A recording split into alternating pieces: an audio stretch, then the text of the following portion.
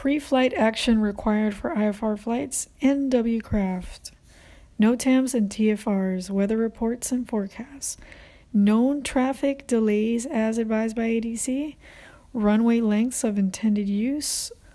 Alternates available if the flight cannot be completed, or if you're required to have an alternate, or if you've chosen an alternate, choose the furthest alternate in both directions. I like to look at both directions, either to the north, to the south, to the east, or to the west. Fuel requirements, make sure you have your fuel requirements, and takeoff and landing performance data for all of the airports that you're going to use, including the alternates. Make sure that you're able to land at those airports. NW craft, pre-flight action required for IFR flights.